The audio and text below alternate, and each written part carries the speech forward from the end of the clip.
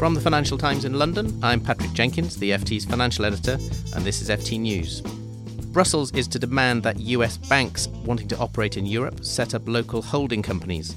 The latest evidence of a fracturing relationship between the US and EU in financial affairs, and the latest sign also of a breakdown in the global consensus towards banking regulation. With me to discuss this are Martin Arnold, our banking editor, and Caroline Binham, our financial regulation correspondent. We also have an interview with Andrea Enria, head of the European Banking Authority. Martin, the whole homogeneity of global banking rules has been thrown into question by a series of events. The latest one is a rather unexpected intervention by Brussels to demand of US banks that they set up the same type of holding company structures in Europe that the US is demanding of foreign banks there. Yeah, so there's a whole raft of announcements coming out of Brussels this week. Essentially, they are updates to the Capital Requirements Directive and also the bank resolution rules. And the key new thing in there is a proposal to introduce something very similar to a rule that already exists in the US, to force foreign banks with large operations in Europe to set up holding companies for those operations with their own allocated capital and presumably an independent board of directors. And that's something that the US introduced a couple of years ago, and it raised hackles at the time in Europe. So this is very much seen as a tit-for-tat response by Europe. And it could, of course, hit UK banks as well, because in just over a couple of years, it's quite likely we'll be out of the EU, and therefore UK banks with large operations in the bloc will be considered foreign banks and therefore may have to set up their own holding companies. So they would have trapped capital potentially in the EU post-Brexit, as well as potentially in the UK if they've got operations here.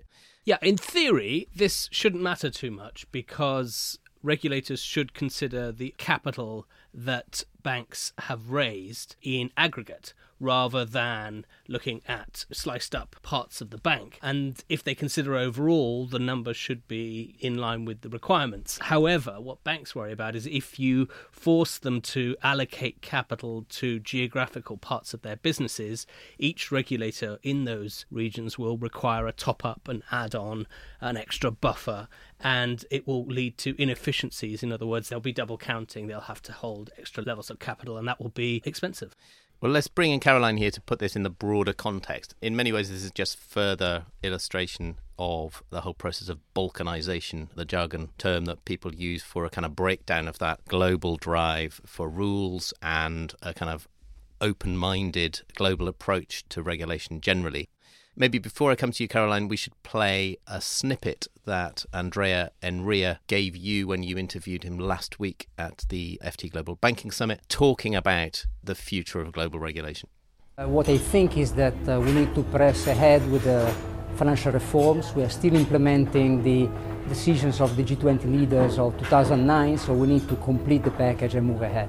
We are, of course, discussing a very difficult package now at the Basel Committee level, but I'm confident we will find an agreement there, and I think it is important to have a global standards that underpin cross-border banking. We need this now more than ever. So, Caroline, how do you see it? Is Andrea Enria's vision still credible? Can we still proceed on a global basis?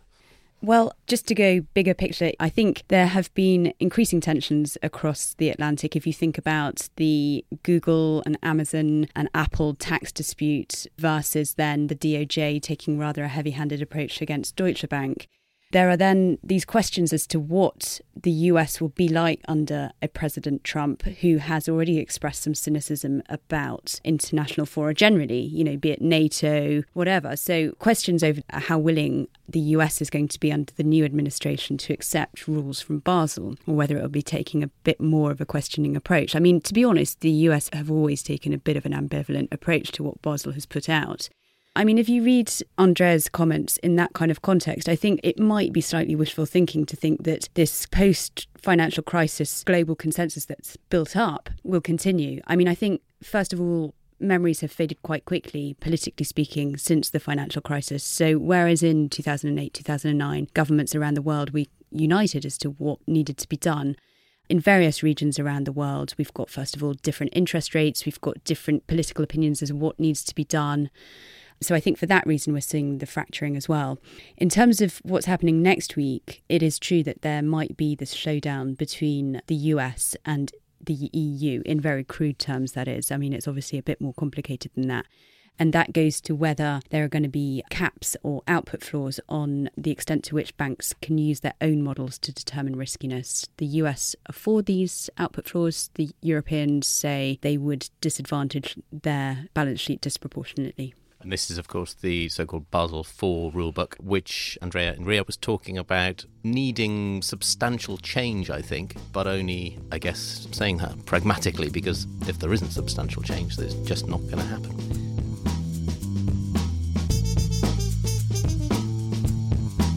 If you enjoyed this podcast, you might enjoy the FT's Banking Weekly. You can find this every Tuesday at ft.com/podcasts.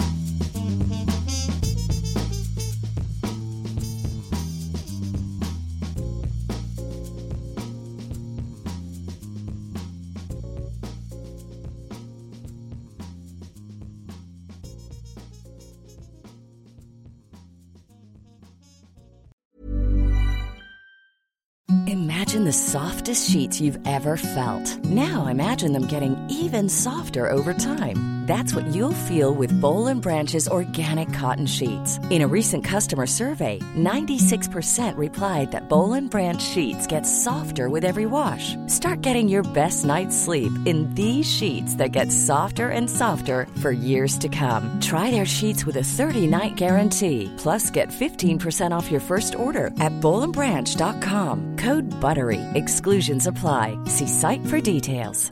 Even when we're on a budget, we still deserve nice things.